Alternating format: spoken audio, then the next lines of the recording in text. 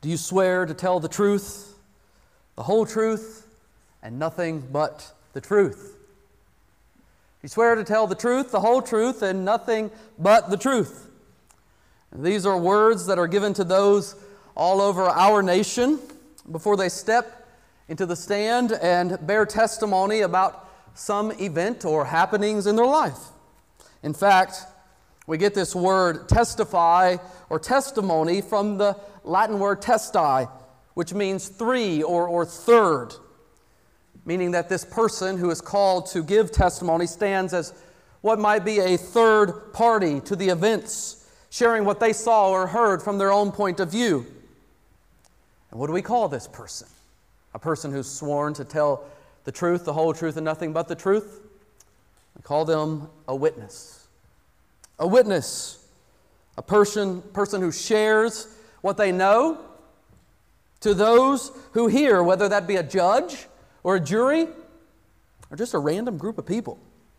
All of the important details of this or that. The witness bears testimony. They testify. They share what they know. They are a witness. And I wonder if you've ever been a witness in your life.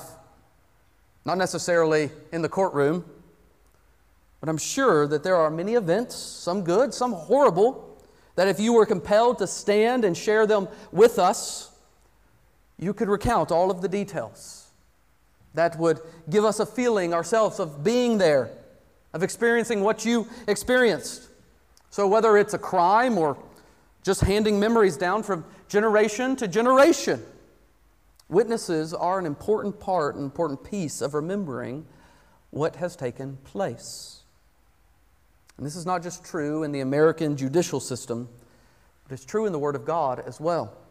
In fact, before much of our Old Testament was recorded in written form, it was handed down through oral giving. It was given by witnesses sharing from generation to generation. And so this morning, as we jump back into our study of the book of John, this is especially important, as we're going to see, because today, as we now enter into a new section of this introduction that we've been looking at over the last number of weeks, we are introduced to the most important person, the most important witness to Jesus Christ coming. And what is it that this man will witness to? Well, let's go back to John 1 as we begin to figure that out. If you have a Bible, go ahead and turn with me to John chapter 1. John chapter 1. We're spending from now until the end of the year looking at these first 18 verses, and then from there we'll jump into the main body of John's Jesus history. And so these first 18 verses, we're taking them slowly. So this morning we're just going to be looking at verses 6, 7, and 8 of John 1. If you don't have a Bible of your own, we have provided some there in the pews for you. John 1 is found on page 833 in that pew Bible. If you're new to the Bible, you can go ahead and just turn to 833 and find where we're going to be at. And as always, friends, if you're here this morning and you don't have a Bible of your own, we do have some copies of God's Word there in the back windows. We would love to give you one as our gift to you today. Well, friends, as you've gotten to John 1 by now, let me invite you to stand once more out of the honor of the reading of God's Word. I'm going to read again for us the first 18 verses to give us the context of what we're going to be looking at. Hear now the word of the Lord to us today from John 1. In the beginning was the Word, and the Word was with God, and the Word was God. He was in the beginning with God. All things were made through Him, and without Him was not anything made that was made. In Him was life, and the life was the light of men. The light shines in the darkness, and the darkness has not overcome it. There was a man sent from God, whose name was John. He came as a witness to bear witness about the light, that all might believe through him. He was not the light, but came to bear witness about the light. The true light, which gives light to everyone, was coming into the world. He was in the world, and the world was made through him, yet the world did not know him. He came to his own, and his own people did not receive him. But to all who did receive him, who believed in his name, he gave the right to become children of God, who were born not of blood, nor of the will of the flesh, nor of the will of man, but of God. And the Word became flesh and dwelt among us. And we have seen His glory. Glory as of the only Son from the Father, full of grace and truth. John bore witness about Him and cried out, "This was He of whom I said, 'He who comes after me ranks before me, because He was before me.' For from his fullness we have all received grace upon grace. For the law was given through Moses, grace and truth came through Jesus Christ. No one has ever seen God. The only God who is at the Father's side, He has made Him known. This is the word of the Lord. Praise be to God. You may be seated, friends. This morning, as we jump back into these first 18 verses, we're going to focus right there on verses 6 through 8, as I said, and begin really the second paragraph of the introduction. Verses 1 through 5, we'll think about more as how they relate to this passage in just a moment, but they kind of gave a succinct truth. But we now see John, the author of this gospel, move to talking about someone new. And as we do this, let me just mention this because it can be confusing to some folks who may be new to the book of John. The man who wrote the book of John, the son of Zebedee, the brother of James, he is not the same John that is mentioned in verses 6 through 8. That John is a different John. John is a very common name. It still is a very common name. You have Juan, you have Jan. John is popular all over the world. And so just the same in this time, there were multiple Johns. John, who wrote this story, actually never refers to himself as John in the gospel. Instead, he calls himself in the gospel the disciple who is beloved by Jesus, the beloved disciple. No, the John that we're going to learn about today is the John that's more commonly known, that you may know him as, John the Baptist. And we learn about him in all of the Gospels, but today we're introduced to him in a special way. And so, what do we learn?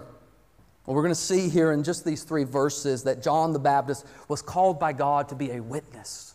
He was called by God to bear testimony about Jesus Christ.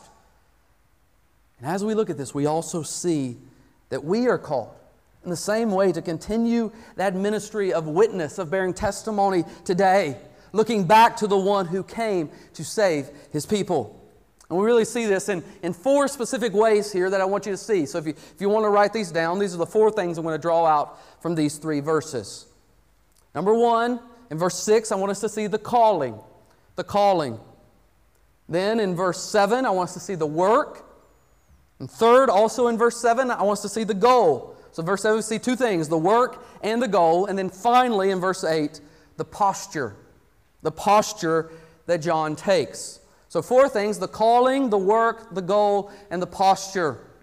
And as we look at each of them, my prayer is that God would reveal the great joy it is for us as His people who stand in this long line of men like John the Baptist, declaring the beauty and the glory of Jesus Christ.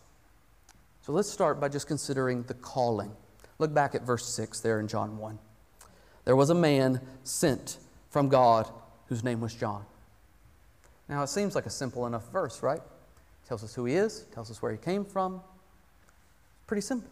But there's actually a lot tied up in this verse. What do we find here? We find that later, where John did his work of witnessing in the wilderness, and we'll also learn the way that John cried out with great fervency and fire. But before we ever get to that, we first find why John the Baptist does what he does. Not primarily because he had an axe to grind with the religious leaders of Jesus' day, but because he was set apart for this task by God Himself. What a contrast to the way the book begins. I mentioned this is the second section, or begins a new section, new paragraph in the introduction, because of the contrast of everything that's so far been stated. The book begins by telling us of this one who was known as the Word, who was with God and was God, which means that this Word had no beginning. In the beginning, we hear in verse 1 of this one who had no beginning, who was God Himself, eternally existing in eternity past. But now as we're introduced to John, we find something altogether different. He was sent. He had a beginning. There was a time when John the Baptist was not. And then he was created, he was made, and he is sent by the Father. We read about the details of this sending really in Luke's account of Jesus' life. There, if you turn over to Luke, or turn back to Luke, you find that he was born to Elizabeth, who was a woman who was barren and had given up hope of ever having any children. John the Baptist's dad was Zechariah, who served as a priest. He spends most of Elizabeth's pregnancy with John silenced because the angel comes to him and tells him that God is going to give him a son. He doesn't believe him. And so the angel makes him mute pretty much for the entirety of the pregnancy. He doesn't begin to speak until John is born. And even we're told what John was like in the womb. When Mary, the mother of our Lord Jesus, comes to see Elizabeth, her relative, we find that the Holy Spirit moves upon John in the womb and causes him to leap for joy. But none of that is included here. Now, John doesn't get into any of this. John omits the backstory of John the Baptist. This history does not move into those details. So why not? Why does John not give us all that we know about John the Baptist here? What's the aim that he's getting at? The focus here is not on the human origins of John the Baptist, but on the God origins, the God-centered purpose for John's coming, for his birth. The very focus here is on the mission of God himself. It's on what we might call the calling of John the Baptist. Now, what do I mean by this word calling? It's a word that you may hear Christians use quite often. What do we mean when we say calling? It's an idea that comes up a lot throughout the Bible itself, like with Abraham, or with Moses, or with Samuel, or David, and many others are called by God. It surrounds this idea of God giving someone a specific mission, a specific purpose, a specific task to complete a great work for him. So Abraham was called to leave his country and his kin and begin a new family from which God would bring forth a chosen people. And Moses was to go back to that people who were enslaved in Egypt and help rescue and bring them out of the bondage that they had experienced. Samuel was then called to deliver God's word to that same people. And David is called to be the king, to rule over God's people through seeking after God's heart above all else.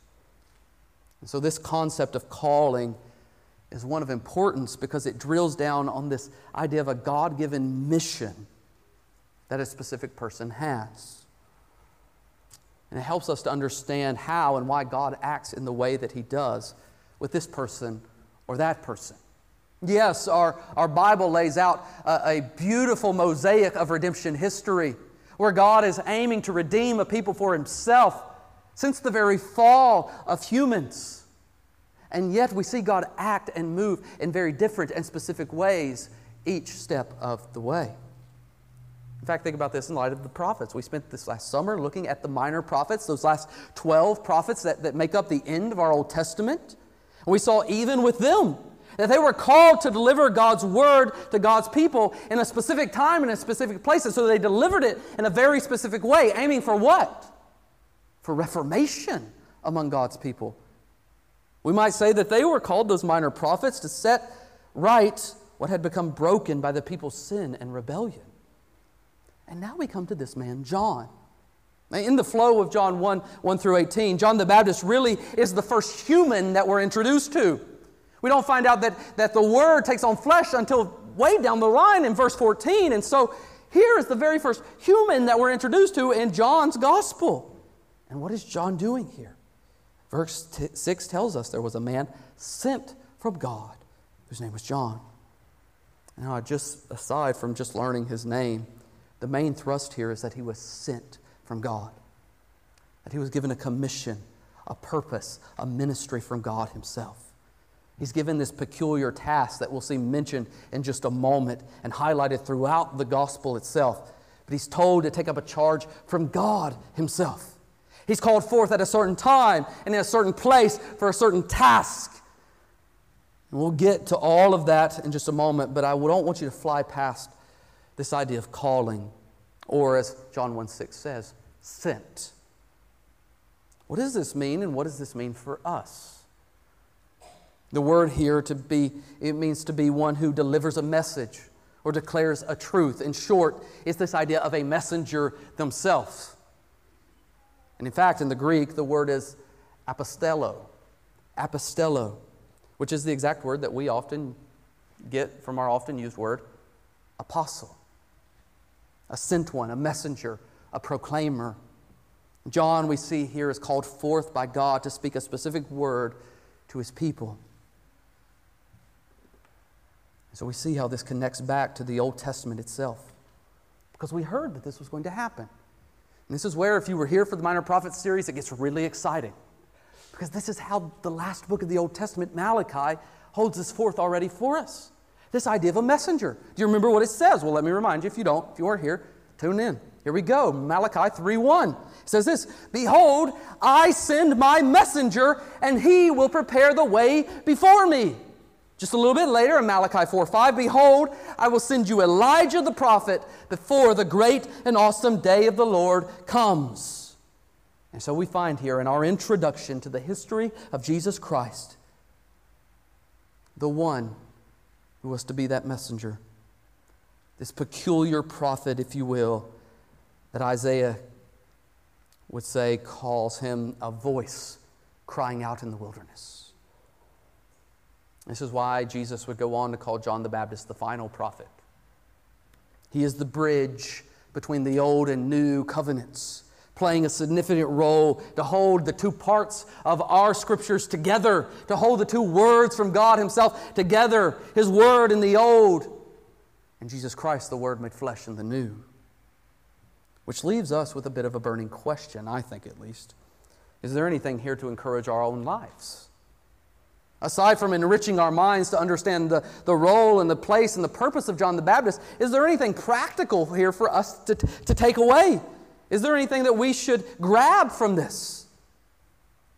Well, friends, the beauty even of this simple verse is that we see how God continues to sovereignly rule over the world and uses His people even today as His mouthpieces to declare hope and life in Jesus Christ.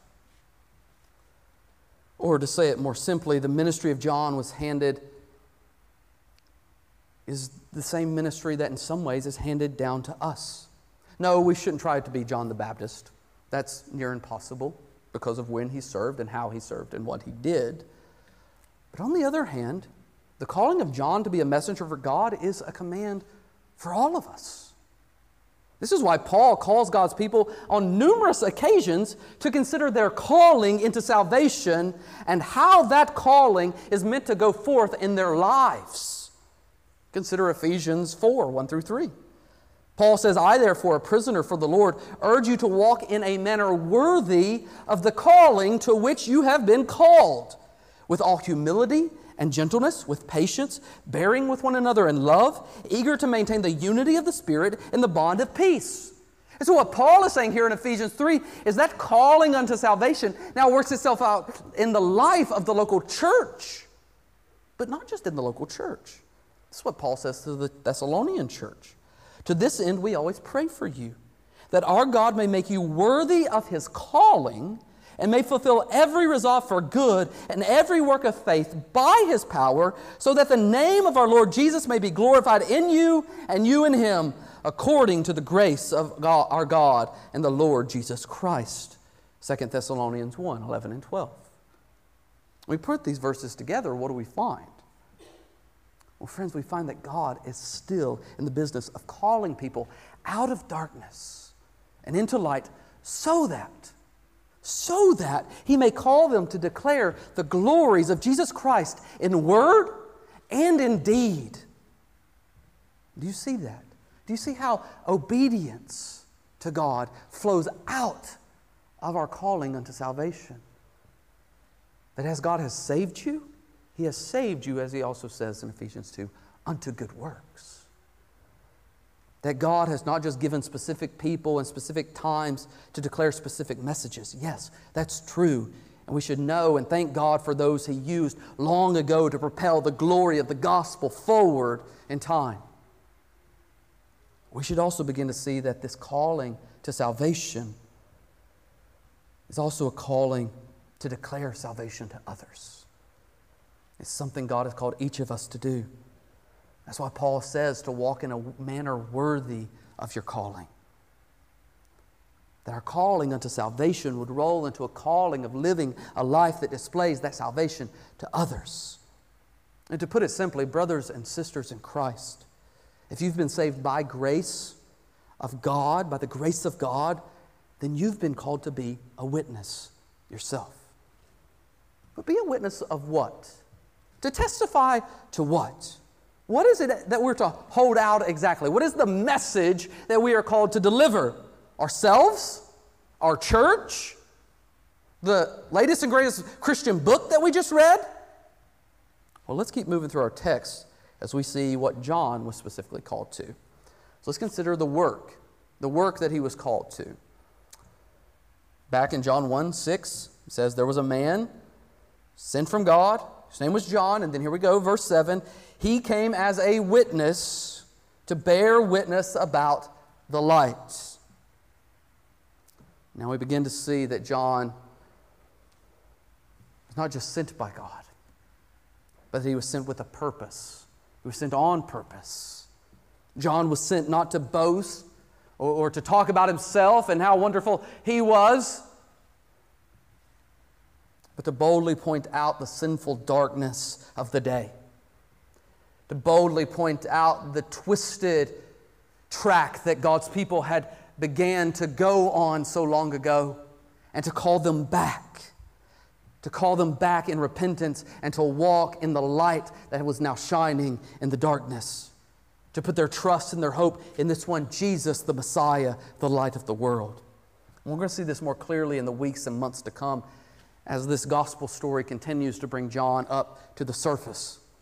But what is emphasized here in this little introduction is that John was sent to bear witness. We considered what a witness was way back there in the introduction, but think about this again in light of John's calling. A witness is someone who bears testimony, right? They share a truth or an event, who talks about what they know, not just to convey a set of facts, though. Witnesses don't just stand up and share a bunch of facts for no reason, but they do so in order to persuade, in order to enlighten and enliven.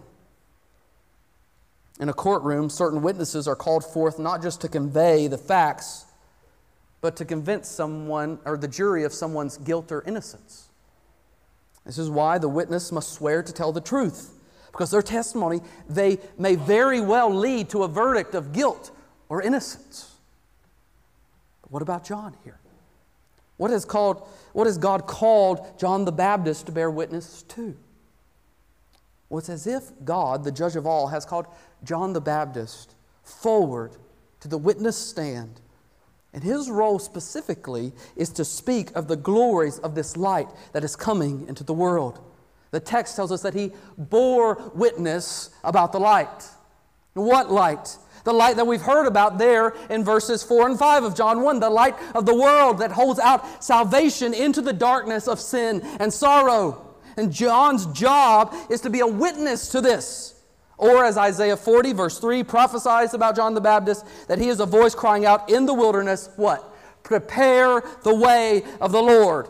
Make straight in the desert a highway for our God. So Mark 1:4 tells us about John the Baptist that he appeared baptizing in the wilderness and proclaiming a baptism of repentance for the forgiveness of sins. But friends, who's he crying out to? Who's he talking to? Who is the jury in this case, if you will?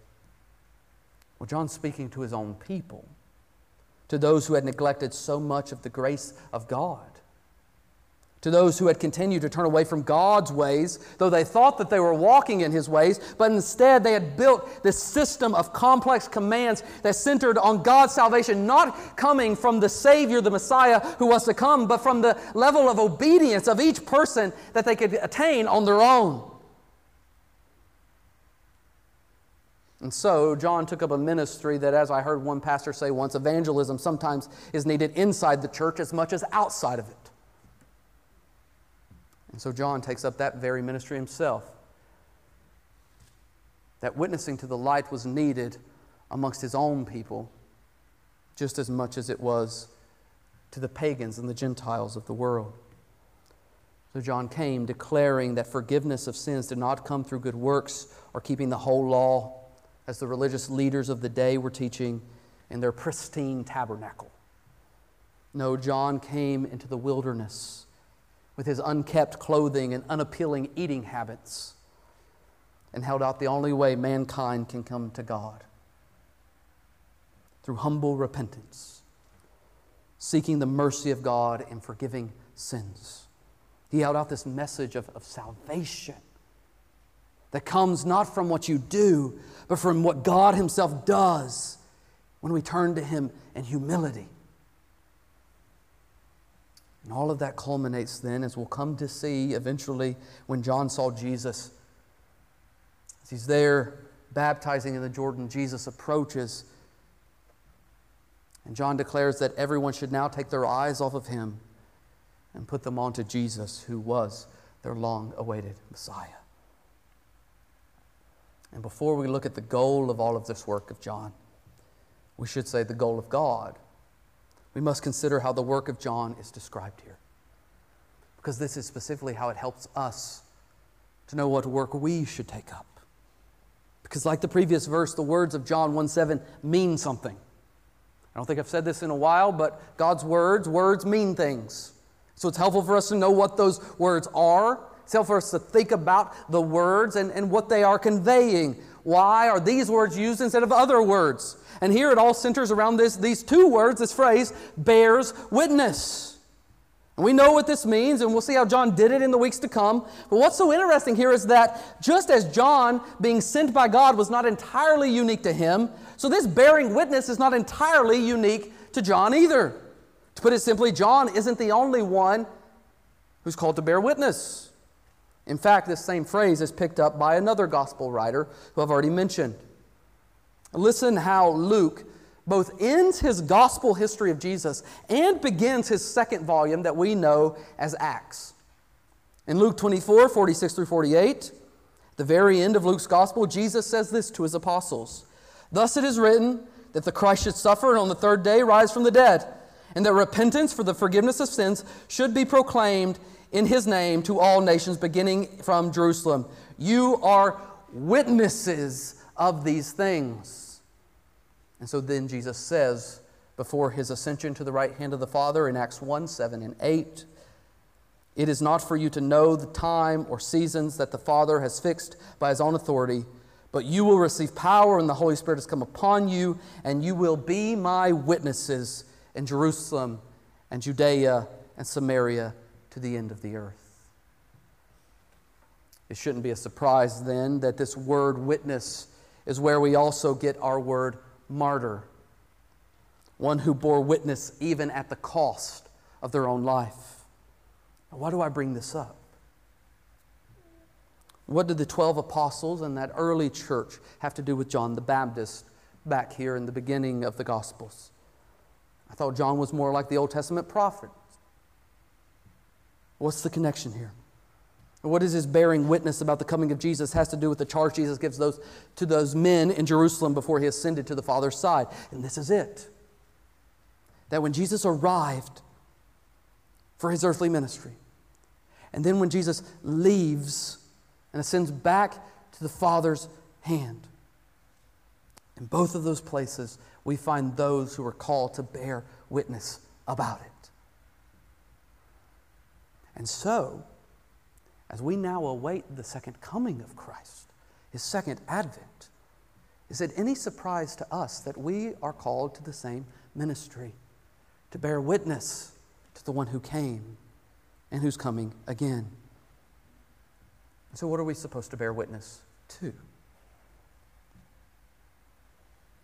Well, friends, in some ways, this is what God has always intended for His people to be about. I mean, those guys saw Jesus, John and the apostles. They knew Him. John sees the Spirit of God descend on Jesus. We'll get to that. The apostles touched the wounds from His crucifixion. They saw that He'd risen from the dead, and they watched Him go into the heavens. How could we ever bear witness like them? And yet this is exactly what we call evangelism. It's what God calls us to do. See, I don't know about you, but growing up in a more country church, sometimes the pastor would get all the members together on Sunday evening, and we'd meet in the sanctuary, and he would give us a charge, and then we'd all go out into the community, and what would we do? We'd go witnessing. We'd go witnessing. We'd go knocking on doors. We'd go to parks. We'd go to grocery store parking lots. And what would we do? We would tell them the gospel truth. We tell them the good news of what Jesus Christ had come into the world to do, to save a people for Himself, not through their good works, but through the perfect work of living and then the death of Christ and dying a brutal death upon the cross, revealing that sin and hell had been defeated when He rose from the dead 3 days later. That's what we would do when we would go witnessing. And friends, this is the charge God has given us even to this day. Yes, it's good for us to speak of our own spiritual life, how Jesus has saved us from sin. This is what we call our personal testimony. And each of us who are followers of Christ here and today have our own personal testimony. It's marked by unique factors. But this is not the primary goal. No, the primary goal is to hold out the risen Savior as the light that shines into the darkness and the only light that can truly overcome it.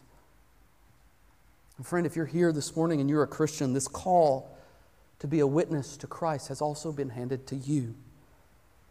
Whether you've only been a Christian for a few weeks or a few months or been a Christian for many, many decades, this is both a privilege and a responsibility to bear witness to the person and work of Jesus Christ. And it's the call placed upon every Christian. What we call evangelism or sharing the gospel is not for extra credit Christianity. Holding up the beauty of the gospel is the ongoing task of the whole church. It is not a peculiar hobby for some of us who are just more extroverted. No, it is what is called for every believer in Jesus Christ. So why do we not take up the work more ourselves? Why do we not do it more? Well, there are a number of reasons that we could come up with. Perhaps you're thinking of a few now. That we don't know what to say. That we want to build good relationships and then wait for them to ask us. Maybe we're too busy. We fear that it might get thrown back in our face, or they'll ask some question that we don't have an answer to. You might have a reason, too, of your own. And yet, how is it if we are called and commanded to be those who are witnesses to Jesus Christ, that we can kill those reasons, that we can stomp on them and walk forth with the kind of zeal that John the Baptist had in proclaiming the goodness of Christ? Well, I think that's exactly why we are given the very goal of John's ministry there in the second half of verse 7. Look back with me at the end of verse 7. Let's consider this goal. Let me read the whole verse now. It says, He came as a witness to bear witness about the light. That's what He came to do. That was His work. Here's the goal. It's a goal word, that all might believe through Him. So what do we find here? We find that the goal of John's ministry was the same as Christ, and the same of John the gospel writer himself, which is what? That through seeing and knowing the Son of God, they might believe He is the Messiah. He is the Lamb of God. He is the light of the world. He is the way, the truth, and the life. And He is the only way that mankind may come back into relationship with the Father. Or to put it more simply, John witnesses to Christ so that people might believe. The way that this is phrased here is very interesting. It's very interesting the way it's put here. I don't want you to miss this because I think it's really helpful for us to kill some of those fears and some of those hesitations and being witnesses ourselves. Look back at the text. He, meaning John the Baptist, came to bear witness, to declare, to proclaim, to share about the light, that is, the Son of God, who is the light of the world that overcomes darkness. Now watch this. That all might believe through Him. Now here's the question. Who is Him in this verse? Who is the Him that it's talking about? That all might believe through Him. Is it talking about through the light, that is Jesus, that we believe through Him? That's a true statement, isn't it? That the only way that we can come to true belief and true repentance is through Jesus Christ, through believing in Him. The only way of salvation is through Christ. Is that what John means here? Well, that doesn't make much sense. No, the through Him is tied specifically to the He that this whole passage has been talking about, John the Baptist. That's why verse 8, the very next verse, we'll get to that in a minute, but it begins with he, meaning the him that I just talked about. So it reads that John the Baptist came to bear witness about the light that all might believe through John the Baptist. That's an interesting statement, isn't it? What's the goal of God here? What's he getting at? Why does he say this? That all would believe through John the Baptist. This sounds odd. But if you step back and think about it, it's actually true. This is John the Baptist's unique purpose in redemptive history. That God would send forth this man at this time and in this place that he might announce the arrival of the Messiah. He is the true messenger of God. He shows up and declares to the people of the kingdom that the king has arrived. Here he comes. Look for him. He's coming. Here he is. So that everyone who believes in Jesus Christ might look back on John's ministry of bearing witness and exposing the glories of Christ and say that their salvation, in some part, was brought about by his ministry. Not only is that true for them, but that's true for us. That John the Baptist came and spoke, declaring the coming of the Messiah, not just so that they would know, but so that we would know. So if you're here this morning and you're a Christian, you have John the Baptist to thank for it to some degree. And that's the beauty of this whole passage. Because it helps us see how God has always been in the business of using peculiar people. And we'll talk about John's peculiarity later on. But God has always been in the business of using peculiar people just like us to hold forth His astounding salvation. We see this in all who are called to be His witnesses, whether it be Abraham or Moses or even the people of God as a whole, are tasked to point to the glory of God seen most brilliantly in the face of Jesus Christ. So we must ask ourselves, if John the Baptist had the goal of seeing people come to know and believe and follow Jesus, if this has been the purpose of those who are called of old and called today, what ought be our aim as the called out ones today? As individuals, as families, as a local church.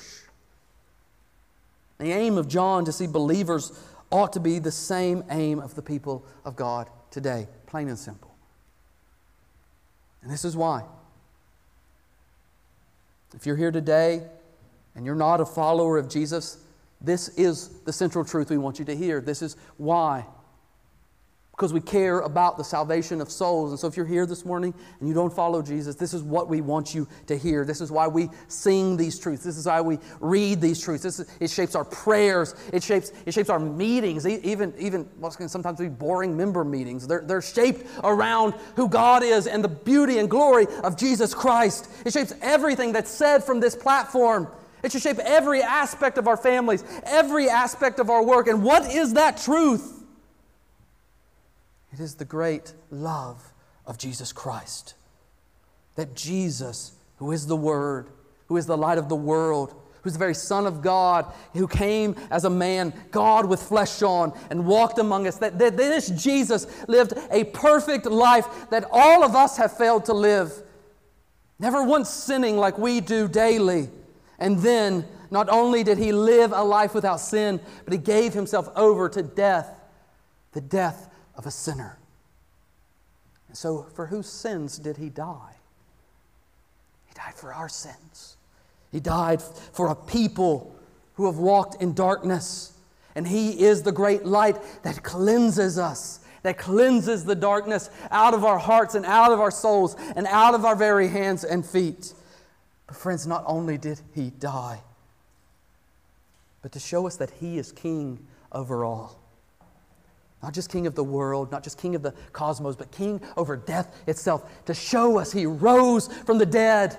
To show us that He and He alone is able to give everlasting life. He rose unto life. That this Jesus, the Son of righteousness, rose from the dead, paying for our guilt and canceling our rebellion, overcoming the power of sin. And it is in this risen and now ascended King that we put all of our hope, all of our trust, all of our love, and all of our submission. We do this with repentance and belief.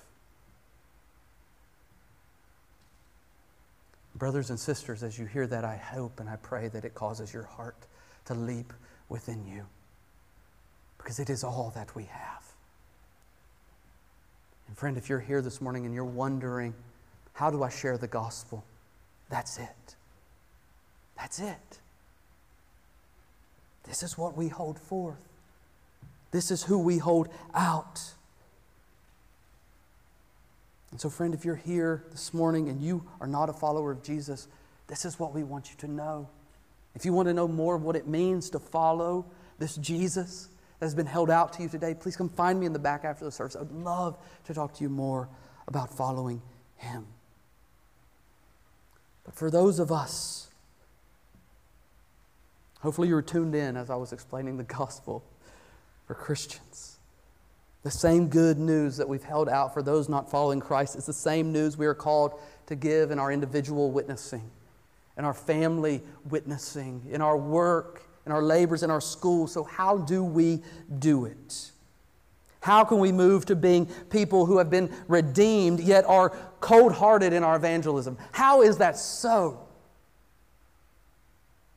Well, this is what verse 8 holds out for us. Let's close by reflecting on the posture of John the Baptist. Look back at verse 8. He, meaning John the Baptist, was not the light, but came to bear witness about the light. Just as verse 2 is a nice summary of verse 1 there in John 1, so here we find verse 8 is a nice summary of verses 6 and 7. There's more to it. There's more to verse 2 as I laid out a few sermons ago, but there's more to verse 8 than just being a nice summary of what's already been said. This short little reflection helps us understand the very heart of John the Baptist.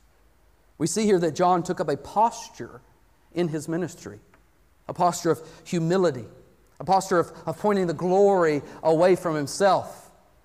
This is in part why I think he put on the clothes that he did. He didn't want to look good because he didn't want people looking at him. He didn't want people talking about how good of a cook he was, so he ate locusts and wild honey. He's pointing away from himself all the time. And we see this here wrapped up in this verse. He's making little of himself and much of Christ. This is why John says in John, the book of John, 3:30, as we'll come to see, John the Baptist says, "He must increase and I must decrease." So if you're here this morning and you want to know the foundational thing that you need to be a witness, the witness that God calls us to be, this is it.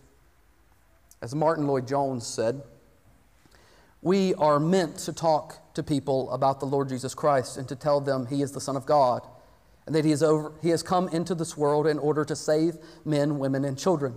We are meant to tell them exactly why the world is as it is. We are meant to tell them about sin in the human heart and that nobody and nothing can deal with it except God the Son. We are very ready to talk about our doctors and to praise the man who cured us when so many failed. We talk about some business which is better than others, or about films and plays and actors and actresses and 1,001 other things. We are always glorifying people. The world is full of it. And the Christian is meant to be praising and glorifying the Lord Jesus Christ. Friends, we see this here is the very heart of John the Baptist. That he sets an example for us in this. His message was not about who he knew or who he had met. His message was not about his experience or what he felt about God. It was about Jesus. His message is about Jesus. So that when he sees Jesus, as we'll get to eventually, he declares, "Behold, the Lamb of God who takes away the sins of the world." John realized that salvation did not belong to him. He recognized that he was but a messenger and not the message itself. He was sent by God, but he was not God. Or as it says here, he was not the light. No, John realized the fundamental truth that brings great freedom to our declaration of Jesus. And I want you to see this and hear this today. If you want freedom to evangelize your neighbors, to share the gospel with your coworkers, to have those hard conversations with your own family members, if you want freedom, here it is. That we have been given a message, but God Himself is the one who shines into darkness. We do not become the light. Jesus is the light. We are simply reflectors of it. So what about you?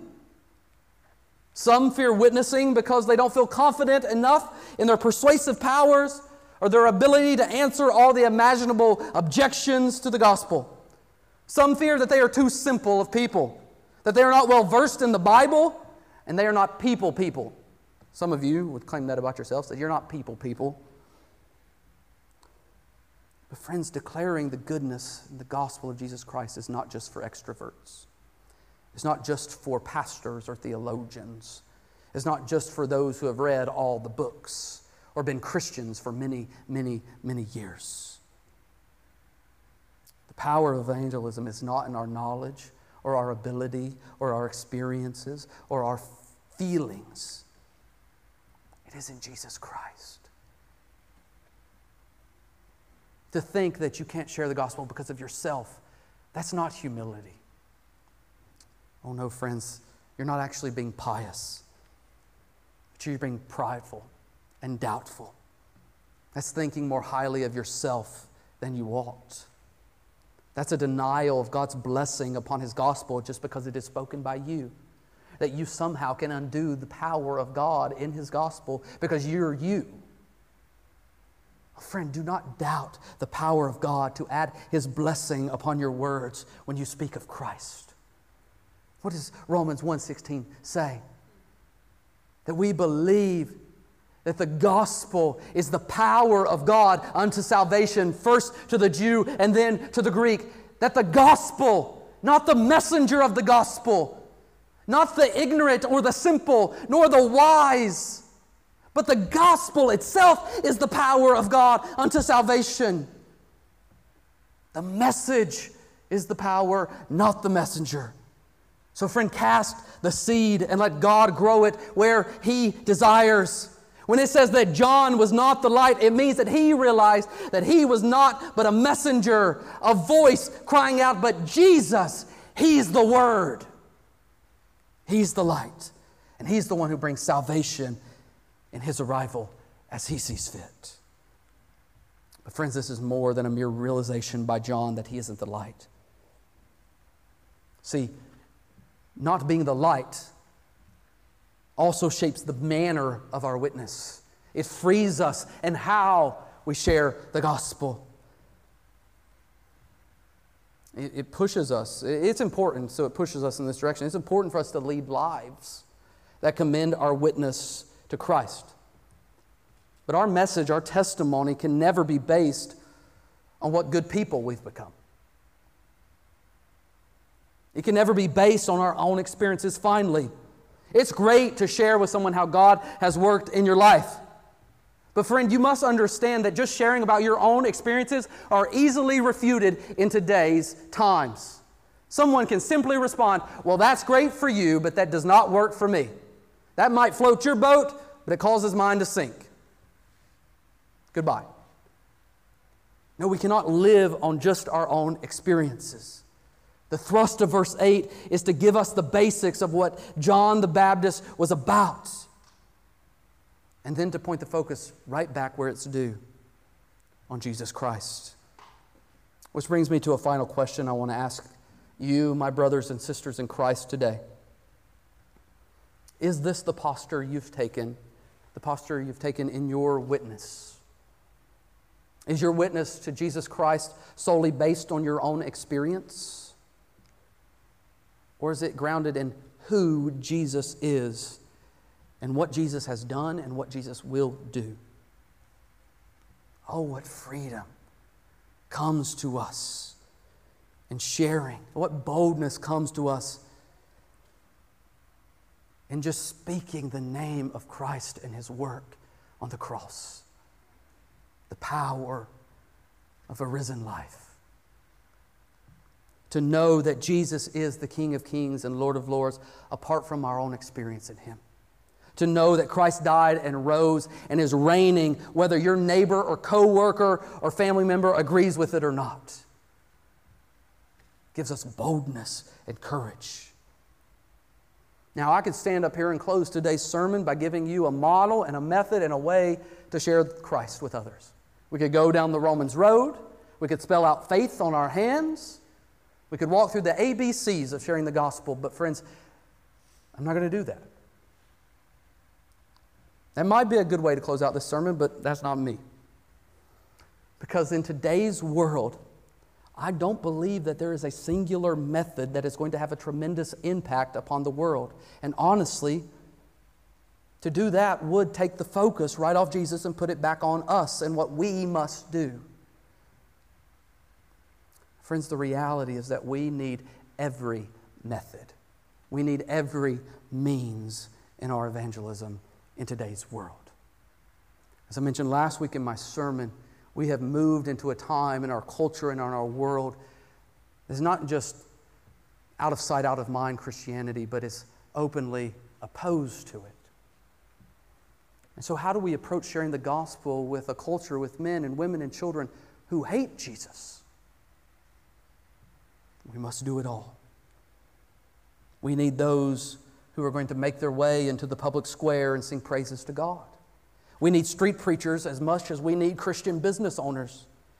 We need people sharing the gospel on social media as much as we need people knocking on the doors of their neighborhood.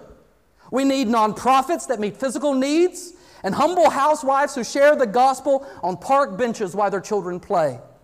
We need godly men to stand and preach in jails while also holding out the hope of Jesus Christ to their children.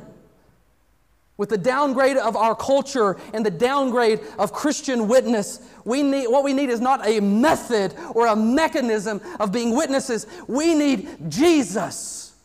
And we need to declare Him in any and every way possible. Friends, if the kingdom of God is ever going to be grown, we don't need methods and programs. We need the King. We need the King's messengers to announce His very arrival to every corner of the world. And so, friend, if you're here this morning and you're a Christian, this is your job assignment. And I'm sorry if no one told you about this before you believed. I'm sorry if you were sold a false product that turning to Christ meant that you were going to be taken off into pleasure land. And you didn't have to wage war on the battlefield anymore. That's simply not true. That's cheap grace. That's grace that requires nothing of you. But the true grace of God calls us not to make much of ourselves, not toward leisure and comfort, but to stand with all of those who have come before and holding out the light that overcomes darkness. Friends, we are not the light. We have been called, though, to bear witness to the light.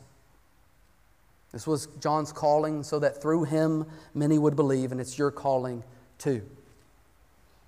So the only question for us to answer is, will you tell the truth, the whole truth, and nothing but the truth?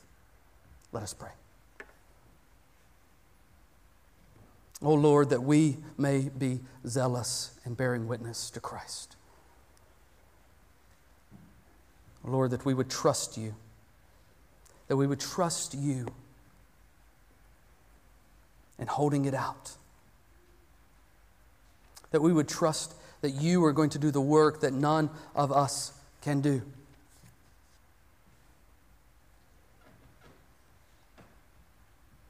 God, I pray over those who are even here this morning who do not know you, who have not been redeemed and regenerated by the work of the Spirit. Would you do that work even now in hearing the gospel of Jesus Christ held out? For those of us who do, walk in the light. Would you give us a renewed zeal and a renewed desire to proclaim the glories of Jesus Christ wherever we may be? May our fear and trepidation wither away in light of knowing that you are upon your throne, King Jesus. We ask all of these things in your name, Christ. Amen.